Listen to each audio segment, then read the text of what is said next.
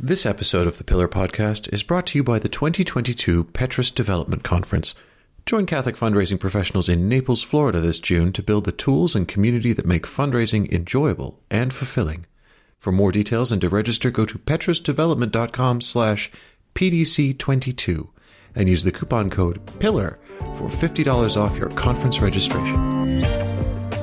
Hey everybody, welcome to the Pillar Podcast, the podcast that brings you great Catholic conversation each week.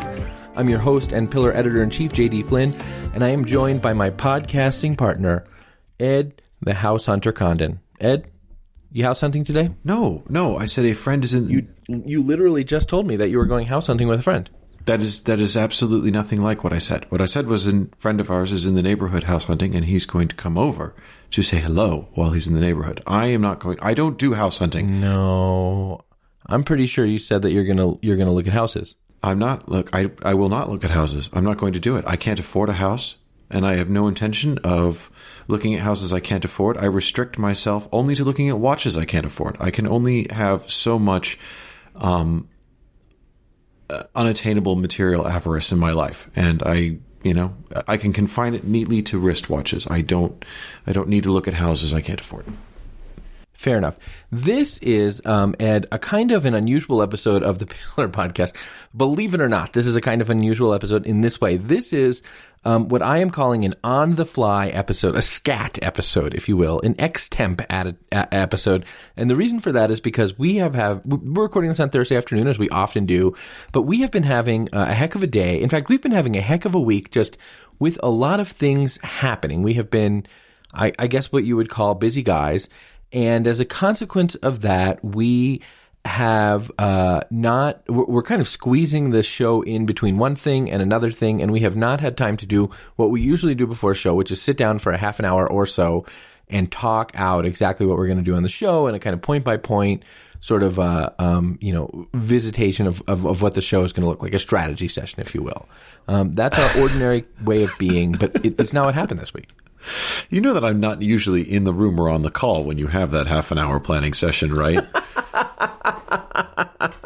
Well, what we usually do is I spend some time as the host, as hosts do, I spend some time thinking about the show and what I want to talk about on the show. And then often before the show, I tell you, okay, this is what we're going to talk about. And the reason I have that prerogative, well, everybody knows why I have that prerogative. We all know why I have that prerogative, but I have that prerogative and it is what I do. And I do, I think, invite you into it. But usually this is a well-oiled machine. And right now, it's not. This is a real time. I mean, this is like a real time, in your face, coming to you live with no planning at all, for a freestyle episode, if you will. Is that not fair? It's true. I mean, again, I don't know that I will notice the difference. I wonder if our listeners will. No. Well, okay. What do you want to talk about? Do you have any ideas? If not, I have some things we can talk about. I actually was gonna. I have a lot of things. I have a lot of things that I want to talk about, but I was going to hand it over to you. Well, I mean, at least in terms of the news we've been reporting, this is Education Week. It is. Basically. This is Education Week. School. This is, yeah. So, do you want to talk about that? Well, we have had a new instruction from the Still Congregation for Catholic Education. We had this week a new instruction from the Congregation for Catholic Education on Catholic identity. And I'm going to tell you something about that instruction. The other things you want to talk about, we're going to get to. But I'm going to tell you something about that instruction. It has been largely missed. I mean, it's amazing. We read it. We covered it. We analyzed it. We looked at it a little bit. But to be perfectly honest, I have seen very little coverage of it. And I'm surprised because this is a strong and important document, I think. It throws some serious fire. I would have expected this to get a lot of play, particularly in the U.S., to be honest. I thought that it was going to get a lot of play in the so-called secular media, if you will, the mainstream media, if you will. I mean, I thought it was going to get... Yeah. I thought there were going to be lots of headlines like, Pope says Catholic schools must discriminate, or, these kinds of things that are sort of inversion of what's happening in the document, as far as I can tell. But I thought we would see a lot of coverage because... What does the document say? It says, in a sense, it says nothing new in that it is a It is a systematic treatment of the concept of Catholic education, what it calls the project of Catholic education, and the community of a Catholic school, and who's who and who does what within that community. And legally, it's what? It's an instruction. It's an instruction. And what is an instruction? Of course, an instruction is an act of executive authority which advises and obliges in the manner in which law is to be interpreted and applied. So it has, if you like, legal force in that sense. It says that there are laws, and here's how you are to read and apply and live by those laws. Here's how those laws are to be enforced. And while this instruction, because it is an instruction, it doesn't create new law. Right, an instruction clarifies the law. Exactly. And it clarifies the law in this case, and it clarifies Catholic teaching. That is, again, there's no novelty here. This is a restatement, a clarification, a reiteration of Catholic teaching around the idea of education, and specifically Catholic education. But it speaks, and I don't know if, I lack a thoroughly global perspective on the state of Catholic education and the sort of trials and tribulations facing Catholic schools across the world. But absent that perspective, it otherwise seems to me to be speaking very directly into a lot of conflicts, controversies, policy discussions, legal cases that have faced and been dealt with by Catholic dioceses and religious congregations in this country in recent years. It says, inter alia. I mean, hang on. I want to talk about the big picture of what it says, because I think what you want to do, you and I had this, when we were reading it, I'm like, wow, this is a very powerful document, and it really bespeaks a very beautiful vision of Catholic education. And Ed is like, oh, it does? I only noticed that it seems to affirm the juridic standing of people to make recourses, which it does, and that's fine. But I think before we get to the juridic standing of people to make recourses and some other legal elements of the thing, and there are some interesting, by the way, potential civil law implications of all this. I'm not a civil lawyer, but I've seen one on TV, and I think there's some real implications here. But before that, I mean, it really talks, the function of the thing, most of all, is to talk about a Catholic school as existing, as identity existing as a reference to a Christian concept of life centered on Jesus Christ. It is a call for Catholic schools to be Christocentric centers of community formation not only of students, but of families, of parishioners, and then formation not only given by teachers, but formation sort of extended by parents and pastors. It is an expression of a Catholic school as a community, a uniquely Christian community, both in terms of the way in which it does the work, which is to say there's a sort of dignity of causality that everyone is participating, and also the end of the work, the ontology of the work, which is to say the mission of a Catholic school is Christian discipleship. And it's very clear that Catholic schools need to reaffirm, reevaluate, reassess, and recommit to Catholic schools as a part of the Church's mission. Yeah, and I think that's a big, okay, is there juridic consequence to what I'm saying? Yeah, some. But more than that, it's just a very strong affirmation of the need for Catholic schools to be what they say they are, which is effectively formational centers of Christian discipleship and of understanding the world through the lens of the gospel. I'm just making sure you're finished. Approvu. Thank you.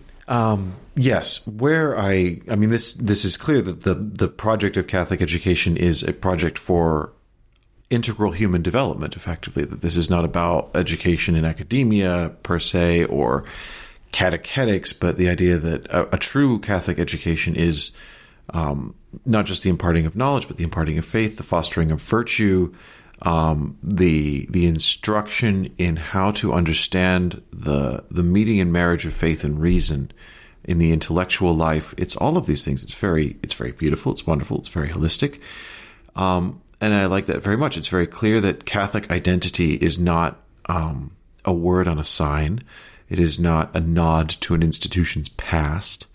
This idea of, some institutions, I think, famously refer to in the Catholic tradition. Right, a school in the Catholic tradition. A research university in the Catholic tradition. Yeah, there is no such thing. in this document, that a Catholic school is one which has a Catholic identity. And a Catholic identity, the congregation is extremely clear, is not something that you claim for yourself.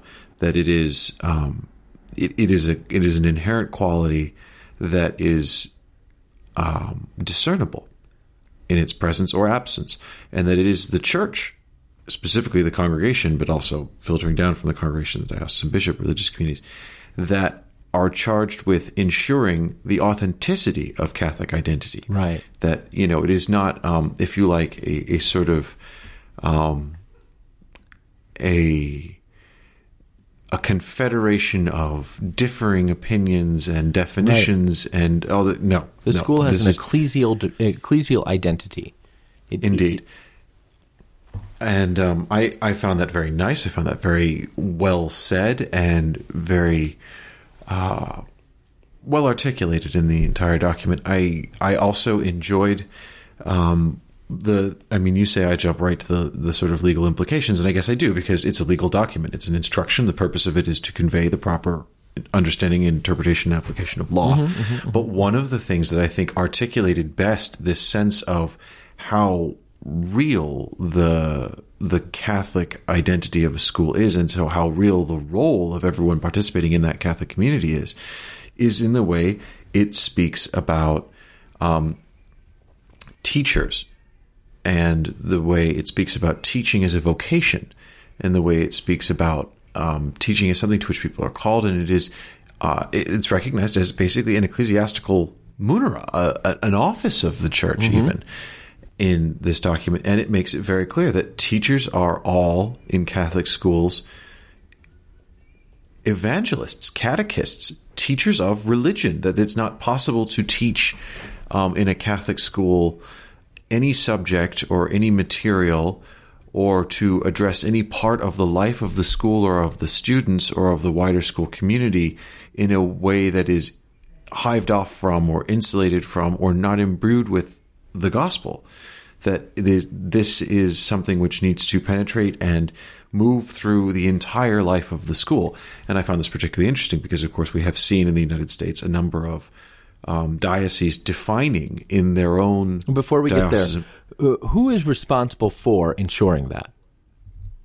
Ensuring which? Ensuring that the whole of the school is imbued with the mission of the gospel and with Christian character and Christian moral principles. And well, a lot of people, again, this is the community of the school, so pupils are responsible for it. Parents are absolutely responsible for it. Parents are given correctly because it, again, affirms the teaching of the church. Although this is not to say it's a matter of church teaching. It is the church's teaching articulating a natural law truth, which is not the parents are the proper educators of the children is the truth of natural law. Parents are the proper and primary educators of their children and have the first and last say over what is the proper education for their children. Now, again, as we've discussed on previous episodes, every right that the church recognizes comes with an obligation. Its own obligations, in this case, to ensure the Catholic education of their children, although they retain the freedom and discernment over the best means of imparting that Catholic education. But so you have pupils are responsible for ensuring the Catholic identity of a school. You have parents are responsible, obviously teachers and school administrators, the diocesan bishop, the conference of bishops, and ultimately the Holy See. The pastor. We want to say the pastor as well as school administrators, because there's an emphasis on because there's an emphasis on the ecclesiality of the school. There's an emphasis on the idea that most schools are apostolates of the parish, share not only in the juridic identity of the parish, but in the whole in the whole identity of the parish as a community of the Christian, a certain community of the Christian faithful, like sharing and receiving from and giving to, engaging with that community as gift and as recipient of gift, and the diocesan bishop. And the reason I kind of wanted you to say that before we get to the next thing is there is a strong emphasis here on the obligation of the diocesan bishop to oversee, engage with, lead with, set precedent for the Catholicity of the Catholic school, whether it's a parish school or whether it's a school administered by a religious institute. That the diocesan bishop has the right and at times the duty to visit schools, to collaborate with principals, these kinds of things, in order to ensure the Catholicity of the thing. That it is he who is the guardian of Catholic identity for the Catholic school. And then at the same time, there's this other thing. So if you want to talk about sort of the diocesan bishop manages downward towards the school, then there's this other thing where parents are affirmed not only in principle as the as the primary educators of their children. But there's also an emphasis here, or something which I've not seen the church say before. I could be wrong. Maybe it's in Gravissimus Educationis or something like that. I don't know. But something I've not seen certainly in the law of the church before, which is to say schools need to involve parents in the decision-making process. That parents have a right to participate in the decision-making process. Now, the church is hierarchical. Participating in the decision-making process doesn't mean vote. You get a deliberative vote on things, blah, blah, blah. But it does mean because parents are the primary educators of their children, the school owes them more than platitudes about that, but an invitation into decisions about the administrative life, the life of the school in a concrete way. And I think that's fascinating. It's a genuine sort of application of the church's ecclesiology. The bishop has a role. The lay faithful have a role. Pastors have a role. And again, this absolutely plays into a very live debate in large parts of American society, where we have seen arguments about, we have seen it stated in terms that by school administrators that parents have no role in what goes on in schools and should have neither any presumed right to know what is going on in a school and certainly no say over what happens. And also, by the same token, people saying that, state authorities, that governments and governors and whoever else should butt out and leave the teaching to the teachers and also. And what the church presents is a completely different mentality, rather than saying which constituency is in charge here. It presents, as the church always does, an authentic integration of the whole Christian community. Right. And it's not a community without a hierarchy. It's not a sort of amorphous blob. It's a community with structure and dignity and a hierarchy, but it's a community with very, very well defined roles, rights, and responsibilities. Uh-huh. So I found that very interesting. I found it very, very good, very helpful. I think it's something that should be shouted about. That with all of the sort of school board wars we're seeing all over the place, that this is a kind of authentic vision for Catholic education, which I think couldn't be more timely, but has, as you said, gone strangely unnoticed in a lot of places. And I have some theories about why that is, but we'll get to that later. And again, as I was starting to say, that what I really found interesting was the way in which it talked about teachers and the dignity of the office of a teacher and the vocation of a teacher and the special responsibilities attached to being a teacher, but also not the implied presumption, but the explicit affirmation that every teacher in a Catholic school is a teacher of religion. Well, yeah. We're going to talk about that and whether that's true or not. What is certainly said is that every teacher in a Catholic school has a responsibility to be a witness of the gospel. But whether or not that's the same as a teacher of religion, and I think the importance of some specificity on that question is very interesting. We're going to get to that, but I want to talk big picture for one more minute, because this document, this instruction, comes in the context, Ed, of a series. It comes in the context of a series of instructions and constitutions over the last, I guess, 2 years, 3 years maybe, that are oriented towards reflecting on the institutional identity or the Christian identity of Catholic institutions and the sort of reform and renewal of those Catholic institutions in the direction of the mission of evangelization. So in 2020, the Congregation for Clergy, and if you listen to this show, you're probably tired of hearing me talk about this document, but it's really something. In 2020, the Congregation for Clergy put out a document on the missional identity of the parish, and it is a call for a transformation in the Holy Spirit of the parish from an approach which is a sort of if they'll build it, if we build it, they'll come sort of approach, or a sort of consumer mentality. You have, Ed, decried the consumerism of the parish, where it's sort of like I come to the parish to be fed, quote unquote, and I expect that that Father in the Lake, less of a field hospital, more of a McDonald's. Precisely, right. I sort of expect that the staff will do for me, and what is your parish doing for you? To a mentality that not just sort of says like, well, we all have to contribute to the common flourishing of the parish, but the parish exists for a mission, and that mission is the transformation of this community to Christ, not those of us who are already here, but the whole of the community. And by the way, our common work for the transformation of this community to Christ will sanctify us and lead us deeper into the evangelizing mission and identity of Christ as well. So the parish, the community which is the parish, the stable community which is the parish,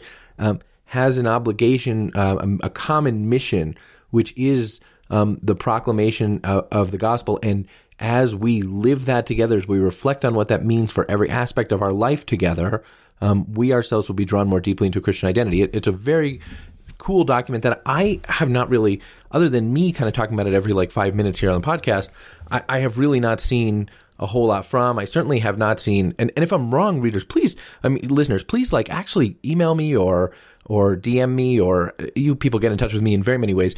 Do it, because if you're seeing this document finding an application out in the wild where a bishop is if you're a pastor and bishops are bringing pastors together to study it and talk about it, I want to know about that because I want to report on it, but I'm not seeing it yet.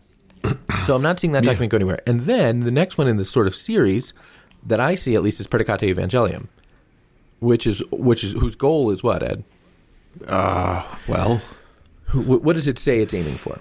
Okay, does it say it has a number of stated aims, but I think the one you're driving at, and the clue is in the title, is to reorient the functioning and governance of the Universal Church through the Roman Curia to put it better at the service of the evangelization. Right. That's very well said, to reorient the Curia, to put it at the service of the evangelization. Do we Predicate Evangelium, by the way, if you didn't know, is a document that came out earlier this month, an apostolic constitution that came out earlier this month that rejiggers the actually we're going to broadcast this show tomorrow on April the 1st, so that came out last month, that rejiggers the sort of offices of the Roman Curia, if you will. And its stated aim is a reorientation of an institution in service of the evangelizing mission of the church. And now we have this, whose stated aim, which actually was published in January, is dated January, but came out this week. This instruction on schools, whose stated aim is the sort of in a certain way, reconstitution of Catholic schools to the extent that they need it, or the conversion of Catholic schools towards, again, that mission of forming students to view the whole of knowledge, the whole of human history, the whole science, the whole of mathematics, whatever, through the lens of the gospel, and sort of building and creating an evangelizing Christian community around that. So there's this thing going on that I really think is very interesting. I think you're right, and I think you think I'm reading too much into that. No, I don't think you're reading too much. I hadn't lined this up with Predicate Evangelium the way that you have, but I definitely saw this as a companion piece to the Congregation for Clergy's document on the parish. And I think that is exactly right. And I think you're right also. You're entirely right to say that this fits within the same sort of mentality and intentional reorientation of the church's institutional life towards the evangelization in Predicate Evangelium. I think you're exactly right. And I think it's true. I think there are probably also other documents you could think of that would play into this. I mean, the new Book 6, the new penal section of the Code of Canon Law. No, I don't know that you could necessarily call that, but oriented towards sort of a No, but I feel like the CDF came out with something in the last 2 years that is also anyway. If it comes to me, it comes to me. But the point I was going to say is, it shows that often if you don't take a step back from sort of the day-to-day what's happening, you can miss that there is in fact a method behind the sort of chaos and madness of the daily news cycle, that the Vatican is moving with an agenda, moving with a plan, moving forward with a coherent whole. Oh, you know what it was? I was to say, Pope Francis's letter to the German bishops telling them to knock off this synodal nonsense. That their version of their nonsense version of synodal stuff, right? The synodal way, which is neither synodal nor ecclesiastical. Right. Mm-hmm. You know, the Vatican has told them so. But Pope Francis wrote to the German bishops in 2019.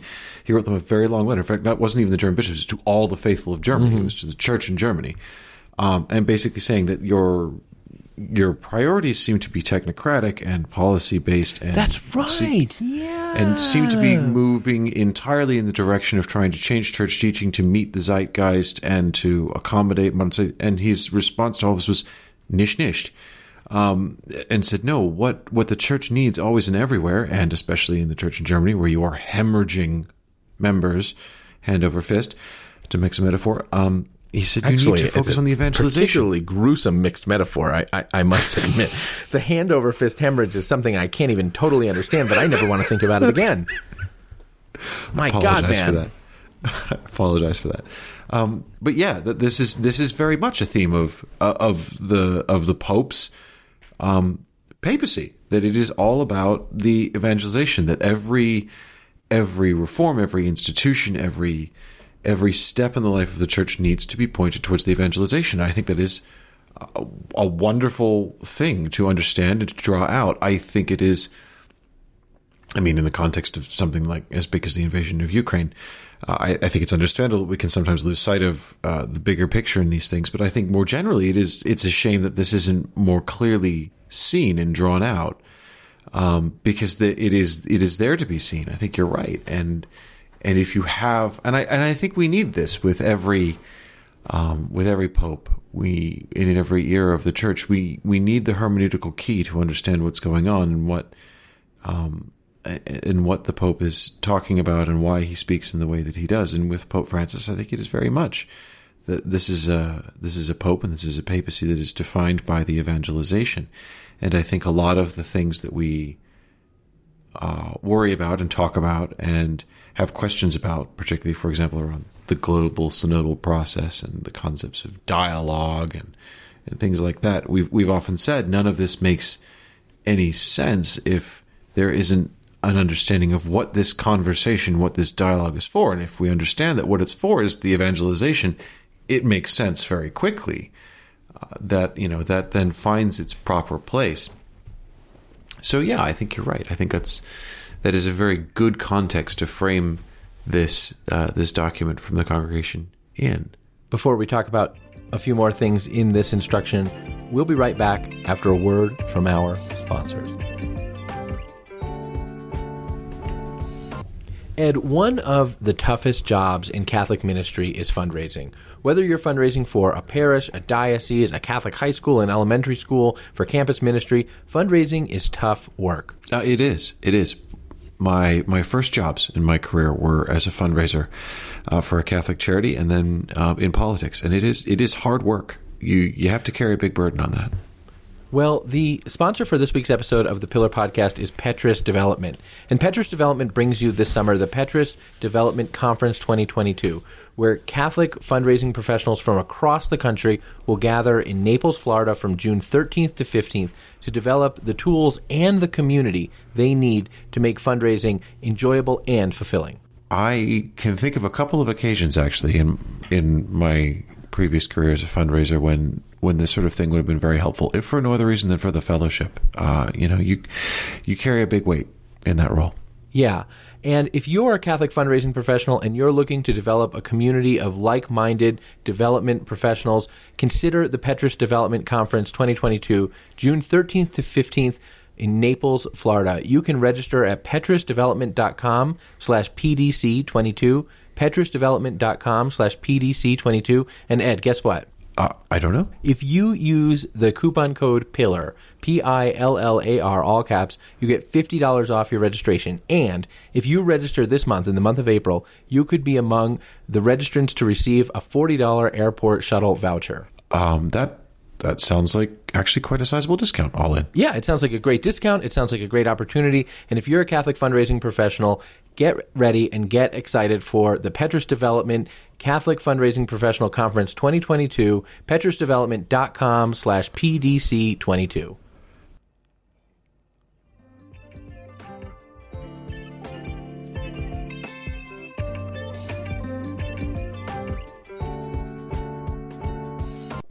And we're back after that word from our sponsors. And Ed, you wanted to talk about some decidedly more. We have been talking about, you know what? I have to get used to coming back from a commercial break. I am not keyed up to come back from commercial, and that's what we're doing.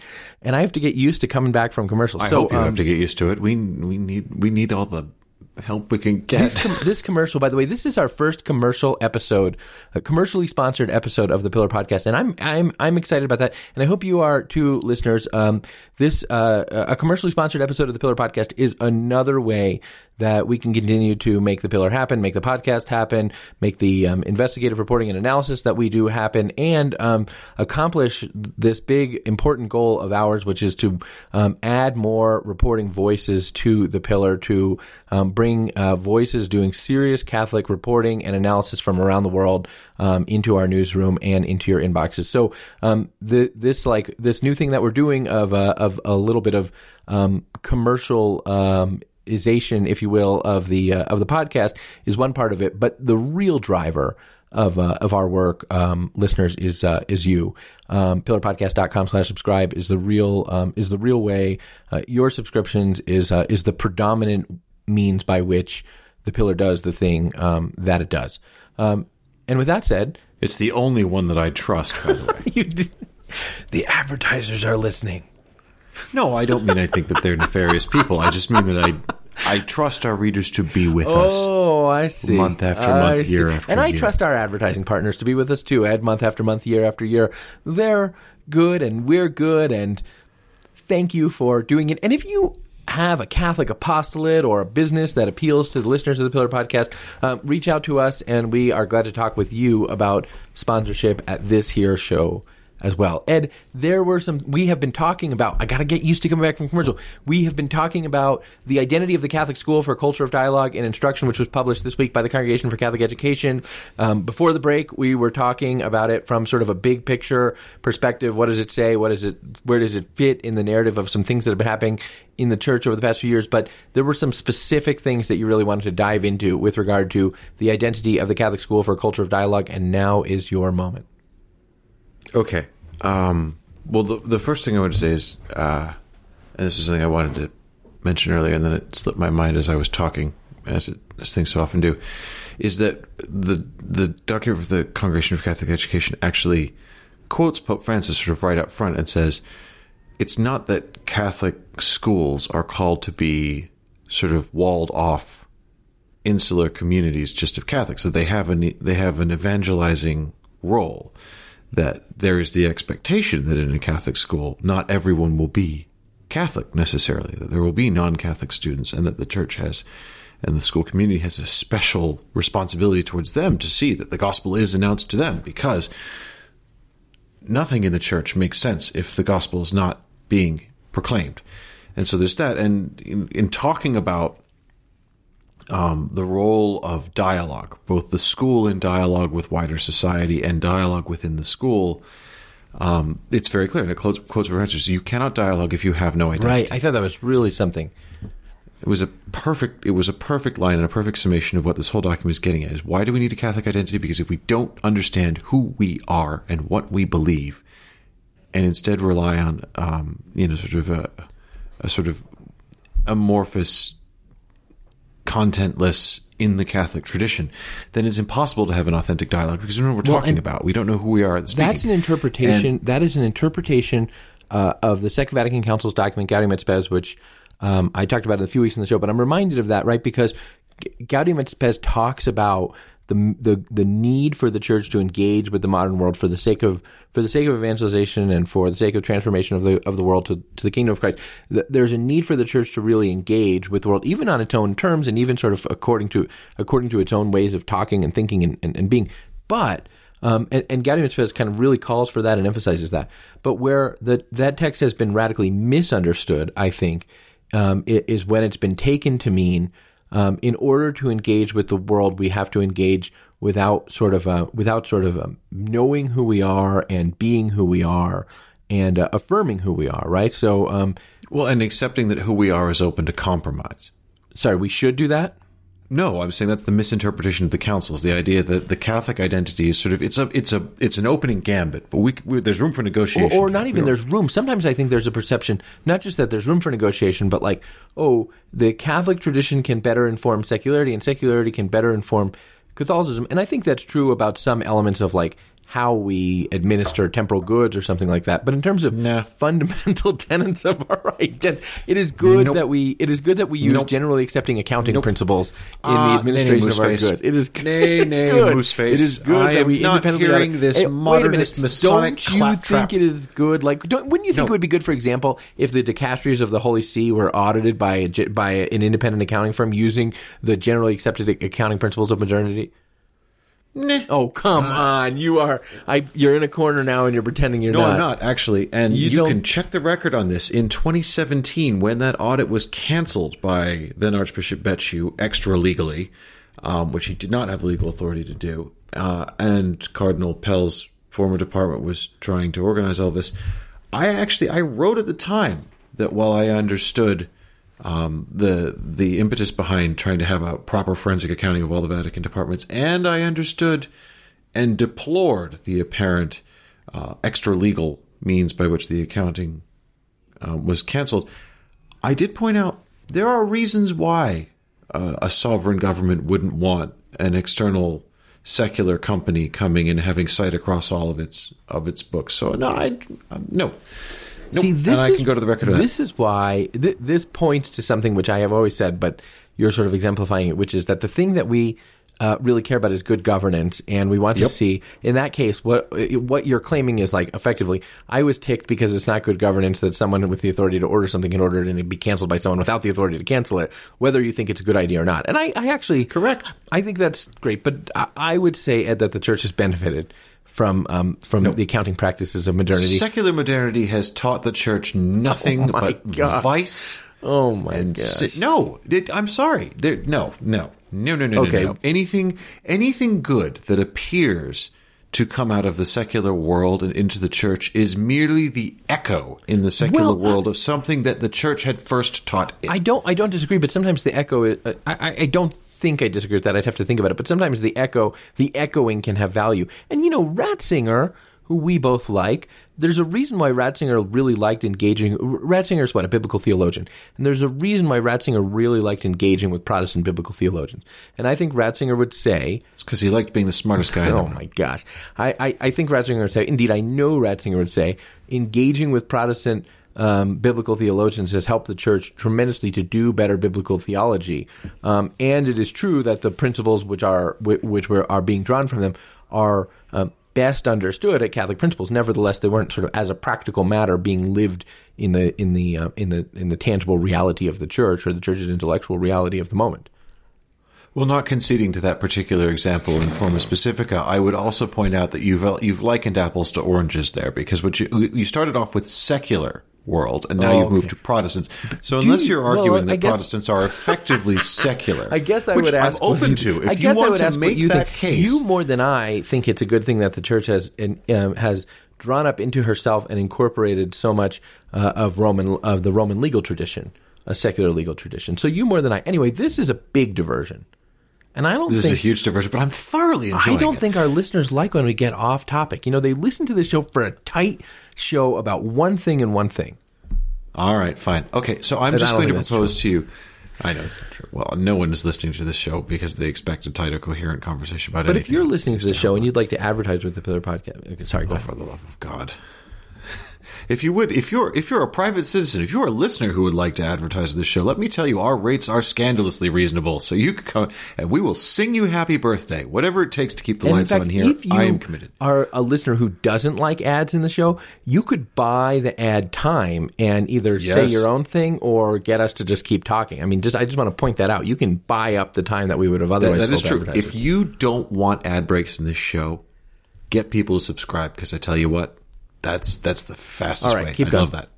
Anyway, no, I want to propose to you some quotes from this document, and tell me if you think you can see where this might reasonably have been expected to generate some controversy in the U.S. secular media, or even sections of the U.S. Catholic media, as the Vatican taking sides in some ongoing issues.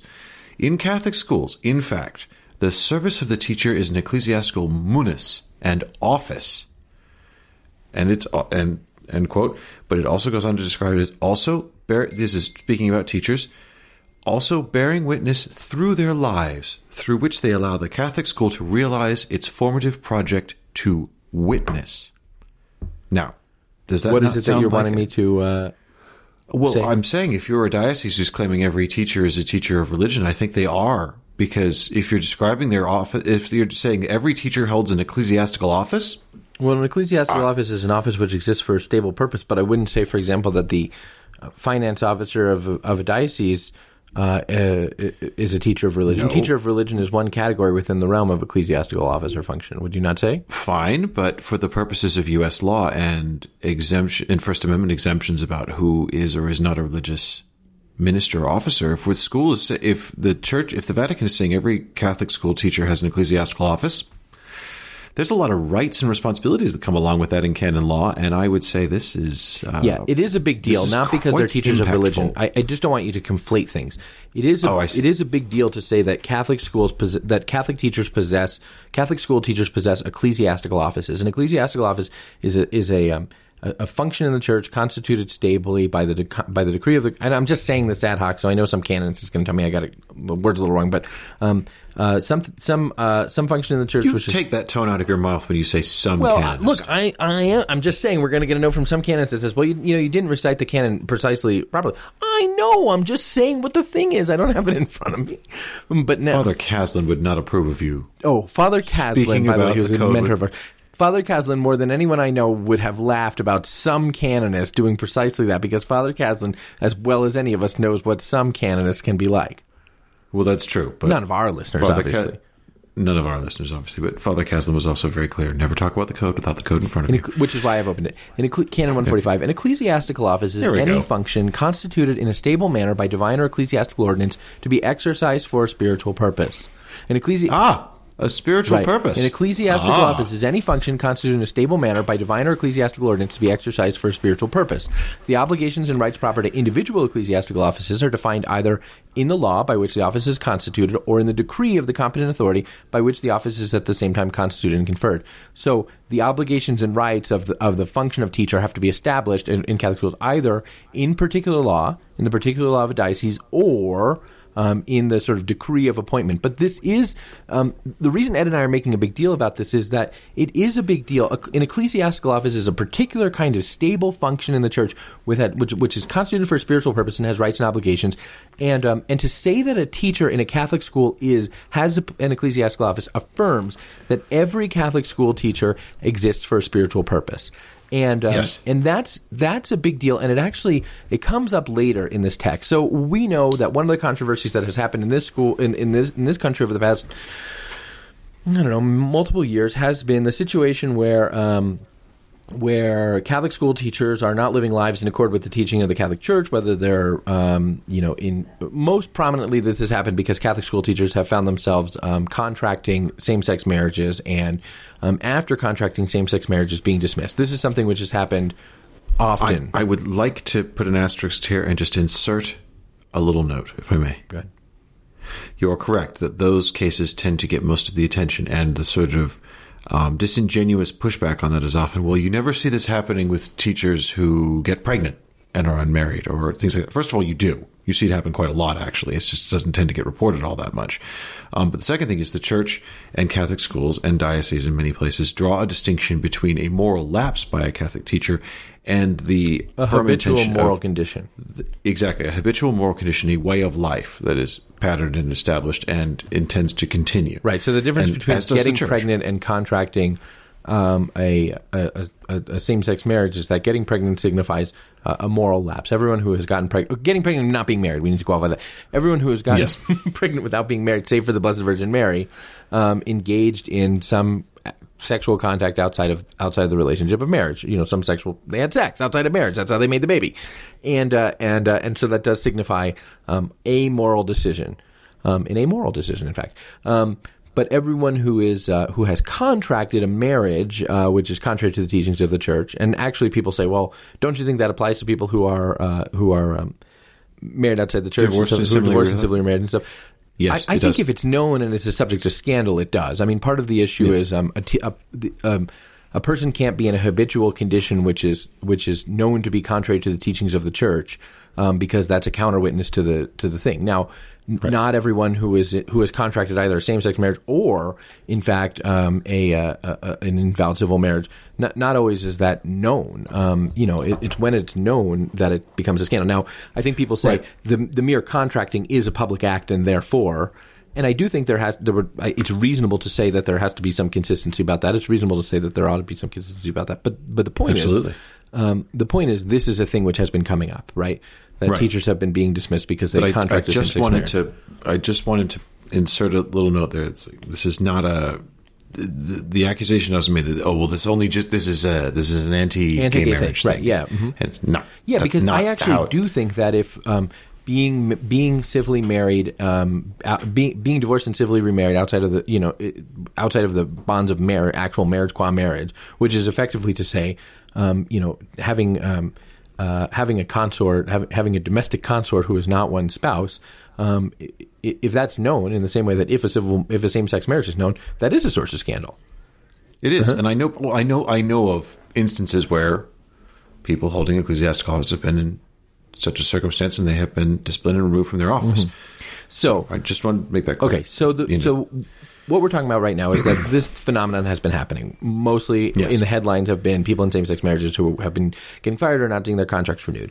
And there have been some Supreme Court cases about what churches, religious organizations can do about this. And the jurisprudence of the Supreme Court is to say that a religious entity exercises authority over a minister, and it's up to them to define what a minister is, and therefore it's called the ministerial exemption in a case called Hosanna Tabor, and therefore there has been a movement among Catholic churches to define every teacher as a minister, to say everyone has a someone who holds office purpose for a spiritual purpose. Right, I think that's is what not I'm saying. unreasonable. Now, this instruction saying teachers hold an ecclesiastical office, it seems to me, is an affirmation that every teacher's function, according to the perspective of the Congregation for Clergy, does exist for a spiritual purpose, and that does have civil law implications.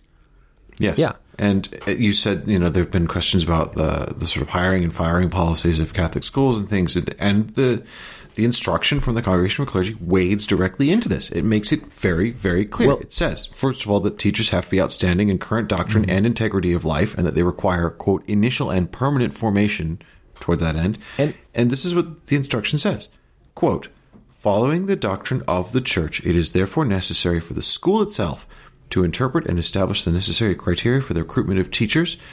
This principle applies to all recruitments, including that of administrative personnel. The relevant authority, therefore, is required to inform all prospective recruits of the Catholic identity of the school and its implications, as well as their responsibility to promote it. And if the person being recruited does not comply with the requirements of the Catholic school and its belonging to the church community, the school is responsible for taking the necessary steps.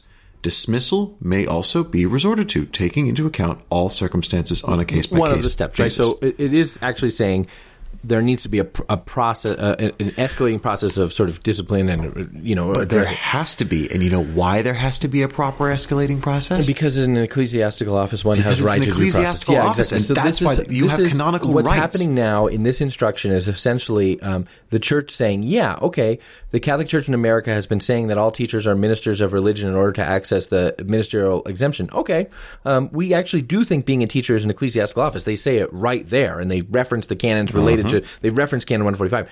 But because you have an ecclesiastical office, it is also true that people who possess an ecclesiastical office have a right to a certain kind of due process, have a right to an appeal. That appeal has a suspensive effect. So it doesn't just say the bishop can do what he wants. It says we're going to ecclesialize this thing which has been happening, which is schools have been saying civilly, this person has a ministerial exemption, but they haven't been conferring ecclesiastical offices upon them with a decree, treating people as if they have an ecclesiastical office with the right of appeal and, for goodness sake, a suspensive effect and all those things. The church has been saying, hey, okay, there is this obligation incumbent upon teachers to be witnesses of the gospel, and that is consistent. And with that said, teachers also have rights. Oh, yeah. A lot of canonical rights. And I just want to go back to a point that you were making earlier, Ed, because we were I was quibbling with you when you said it says that all teachers are teachers of religion, because it doesn't say that. And the reason why that was important to you, and the reason why I quibbled about it, is because the Code of Canon Law has affirmed and does affirm that the diocesan bishop has the right to be involved in the appointment, the hiring, and also to demand the removal. I don't have the canon in front of me, but You do that. I will get the can. Maybe I should get it. To see to the removal of a teacher of religion who doesn't meet the qualifications for the gig, right? So the Code of Canon Law has already affirmed that reality, that the diocesan bishop has this sort of oversight prerogative of teachers of religions in all schools in its diocese, whether or not it's a diocesan school or a school run by the Christian Brothers or the Sisters of Perpetual Sisterhood or the Society of Jesus or any other religious institute. So the code has already said bishops have authority over teachers of religion. But this instruction says bishops also have authority over other teachers, that bishops also have the ability to I think it's like to request and then to make provisions of his own authority if he needs to address other teachers who are not living in accord with the teachings of the church. So there is an addressing. The instruction sort of broadens the prerogative of the diocesan bishop when it says that all teachers occupy an ecclesiastical office for a spiritual purpose. It also broadens the prerogative of the diocesan bishop to get involved in teachers. So since all teachers participate in the ecclesial mission, the diocesan bishop may also remove a teacher in the case of a Catholic school run by the diocese or eparchy. In other cases, he may require that a teacher be removed if the conditions of his or her appointment, namely those conditions that you said about them agreeing to uphold the teachings of the church, are no longer met.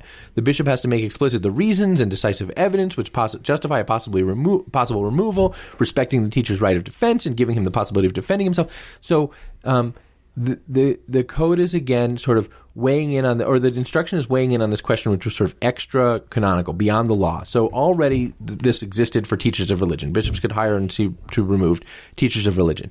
Now, beyond teachers of religion, the bishop can intervene, request that a teacher be removed, require that a teacher be removed if certain conditions are met and if the right of defense has been met. So there is an affirmation of the prerogative of the diocesan bishop to safeguard the orthodoxy and witness of the school, and also an affirmation of the obligation of the diocesan bishop not to just toss someone out without due process, or because they don't like the cut of their jib, or because there's a rumor that they are cohabiting with 7 sheep and a Belgian chocolatier or something like that, but that there's actually evidence. It's a vivid picture you paint of the thing.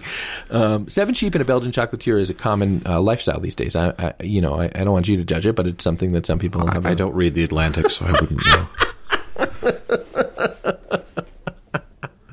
So it is an example of. It is an ecclesial. It isn't. There's an ecclesiality here. There is a fundamental ecclesiality here. There is a sort of ecclesializing, a churchizing of some organic practices that have developed in the U.S., but not completely. It is right to say the bishop shouldn't just toss someone without an opportunity for them to have some right of defense. That's right when people say that. But it's also right to say the bishop has some obligation to safeguard orthodoxy. And both of those things are affirmed, I think, in a beautiful and sort of systematic way in this instruction. So I think it's quite cool. I do too. Now, the last question we're going to contemplate in this episode, please, JD, is, so why doesn't anyone care?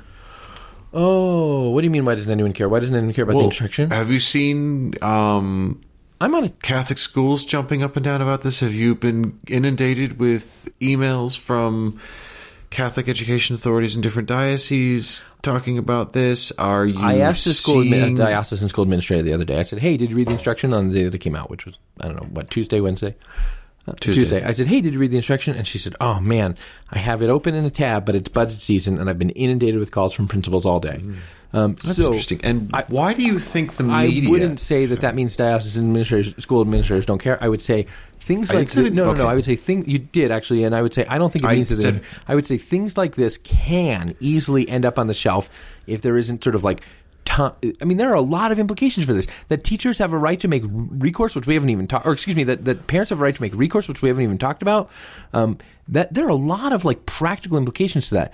But it will probably You don't have to sell me on the practical legal implications. That was the first thing I turned to in this. Ex Corde Ecclesia has lots of practical applications that have just gone entirely on the shelf, and any number of other texts. And this will probably go on the shelf unless the U.S. bishops and individual U.S. bishops in their schools' offices study this very carefully and figure out what it means and how they're going to engage with it and everything else. Partially. But really, Rome issued this document, and it's going to live or die by Rome's willingness to stand by it and see it implemented. And frankly, as you wrote in an analysis this week, we have an ongoing case that has been major stalled case here in the good old U.S. for years. A standoff between a Jesuit high school and the local archbishop over its ability to call itself Catholic, its Catholic identity, which the bishop has said, I am in charge of determining whether or not this is a Catholic school, and you are not a Catholic school because you are demonstrating hiring practices that have teachers wholly at odds with the moral teaching of the Catholic Church, and you show no interest or inclination to revisiting those policies or not renewing the contracts of those staff. That it went to the Congregation for Catholic Education, and what has been the response, JD? We've been waiting since 2019. Right. Yeah. So 3 years that case has just been sort of quietly sitting there, and we've reported on it from time to time and checked in on it, so it's not like we've forgotten about it. But I'm sorry, that case, at least on the large amounts of publicly available information on it, because both the Jesuit province and the local archbishop were fairly free and frank in their exchange in the of beginning. views. Now that the local media has lost interest, Right, but I'm saying the actual original terms of the disagreement were very clear and well known because everyone from the school to the province to the archdiocese were saying, here's our policy, here's what the other side is saying, here's why we don't agree, and we aren't going to agree on this, etc. So it's not like we don't understand the sort of fine print of what was going on in a specific circumstance. If even a case that appears to be that cut and dry, as according to the text of this instruction, which, by the way, is retroactive because it clarifies it's an a instruction. law. It clarifies a law. It doesn't establish. It's like Dignitas Canubi. It doesn't establish new laws except for all the new laws it establishes. We're not going there. Not going there. Oh, man. But my point East is, Asia has always been a... Stop it. My point is, if even that, no, we're not. No one cares why you're laughing, because if you start talking about why you're laughing, we'll be talking about Dignitas Canubi for 45 minutes. Wouldn't you like to talk about Dignitas Canubi for 45 minutes? I would, but this is a hectic day. It is. Okay, so anyway, what was your point, Ed?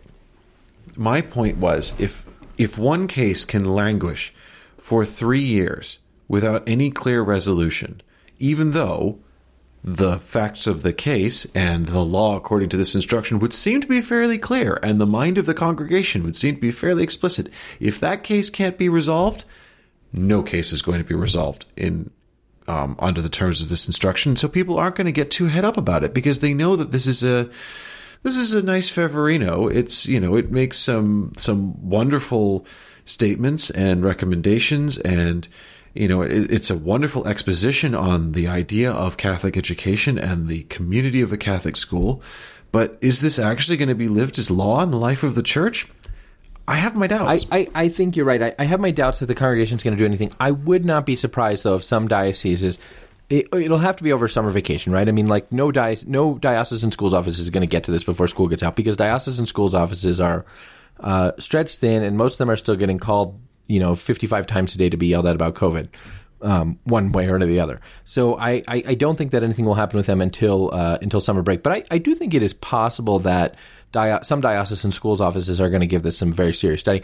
But it's honestly, there's so much in this instruction that I think I hope that the Committee for Catholic Education is going to take it up in a serious way and commission some real study about what it means, maybe in partnership with the various kind of Catholic educational things or the School of Education at some Catholic colleges or whatever. But I mean, and some canonists, because there are a lot of things in here that stood out to us about hierarchical recourse and this stuff we're talking about ecclesiastical office, and not just us, but every canonist that I know is talking about this right now. Every canonist I know is talking about this right now. But for most of them, it's not their job, right? I mean, most of them, it's not their job to all on their own sort of interpret this for the diocese.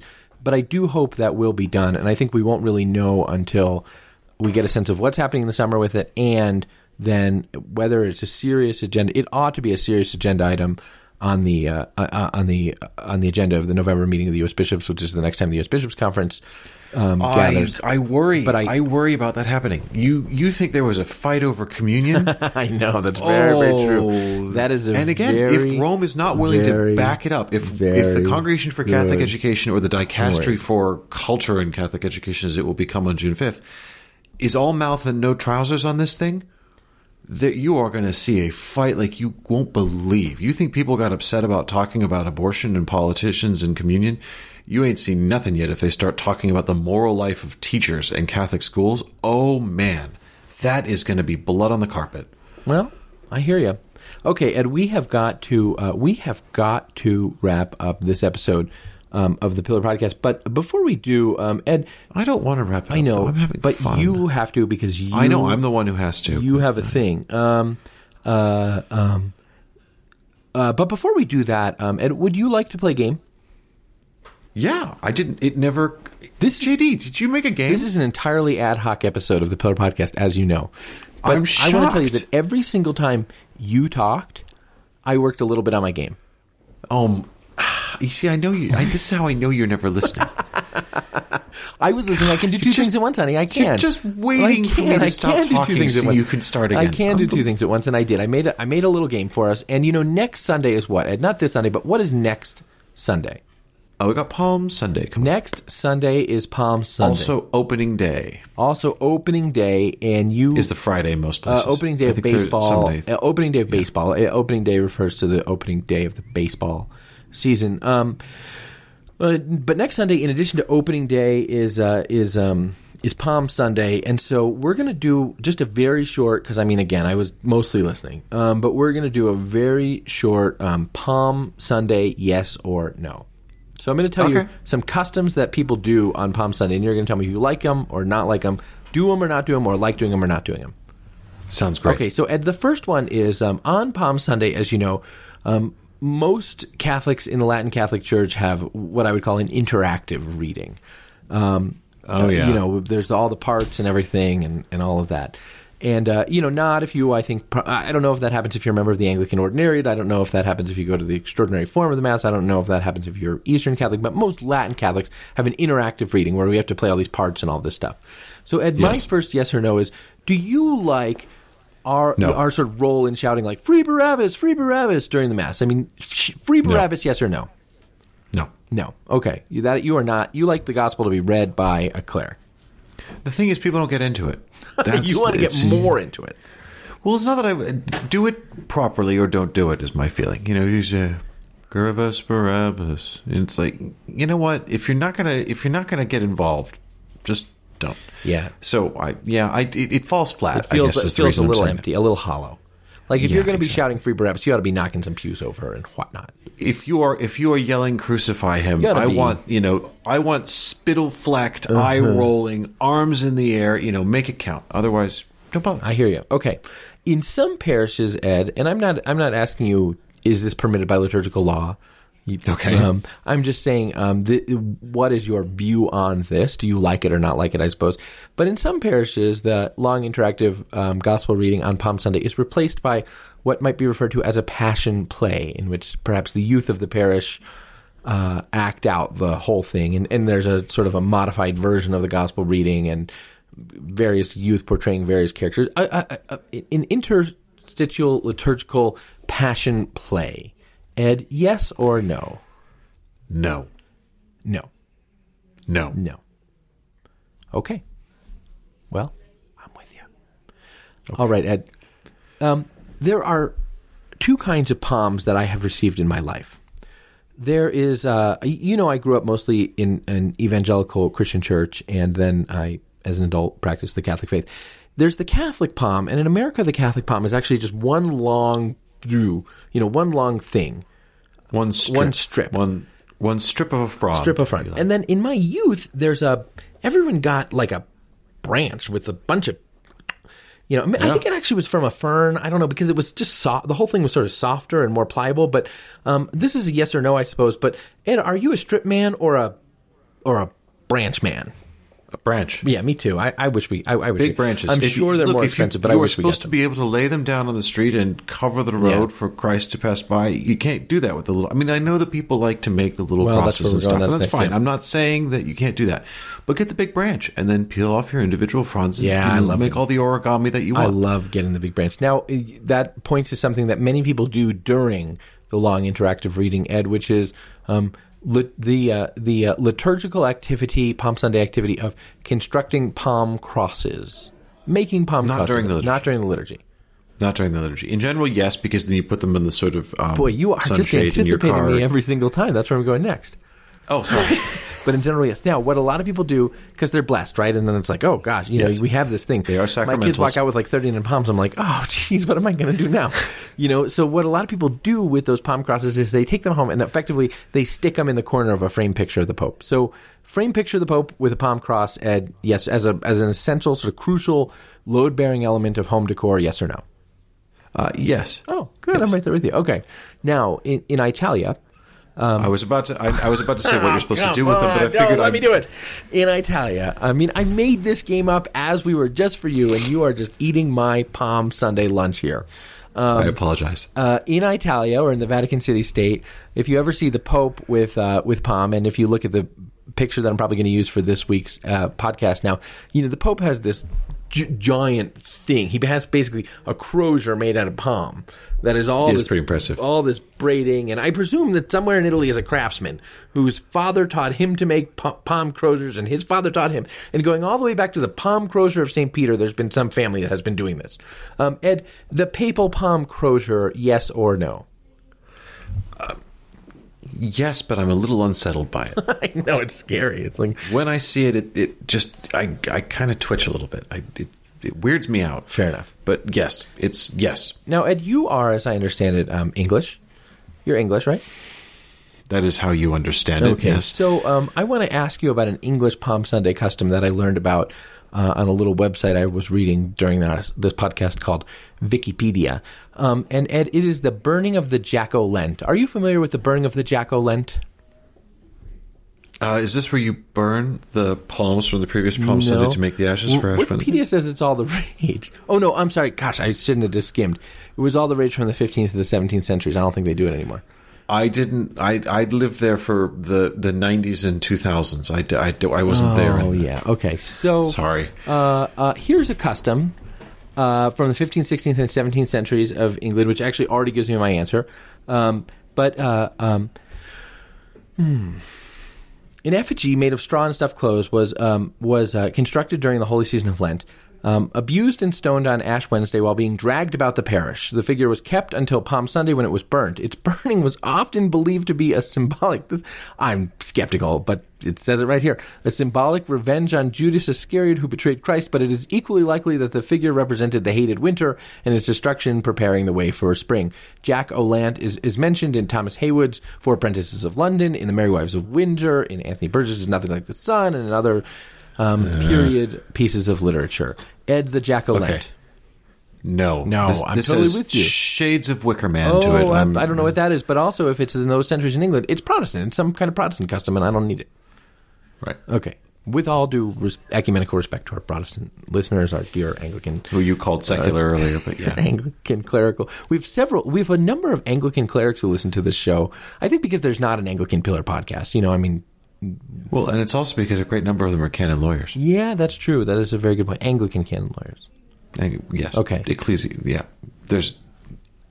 I'm not... Yeah. Well, sorry. That was my Dignitas Canobium moment. I could nearly have said some nerdy stuff there. This episode of the Pillar Podcast was brought to you by the 2022 Petrus Development Conference. Join Catholic fundraising professionals in Naples, Florida this June to build the tools and community that makes fundraising enjoyable and fulfilling. For more details and to register, go to petrusdevelopment.com/PDC22, petrusdevelopment.com/PDC22, and use coupon code PILLAR in all capital letters, PILLAR in all capital letters, for $50 off your conference registration. And with that said, Ed, the Pillar Podcast is a production of Pillar Media and Ed and JD Production. I'm your host and Pillar Editor-in-Chief, JD Flynn, and I'm joined by my podcasting partner and Pillar co-founder, Ed Condon. And this episode, if you like the Pillar Podcast, please remember to give us a good rating, like with the stars and whatnot, and even a good review on whatever podcast app you listen to it. If you really like the Pillar Podcast, remember to subscribe, because that's what makes it possible. And this episode of the Pillar Podcast was brought to you by Petrus Development. That was a really great episode.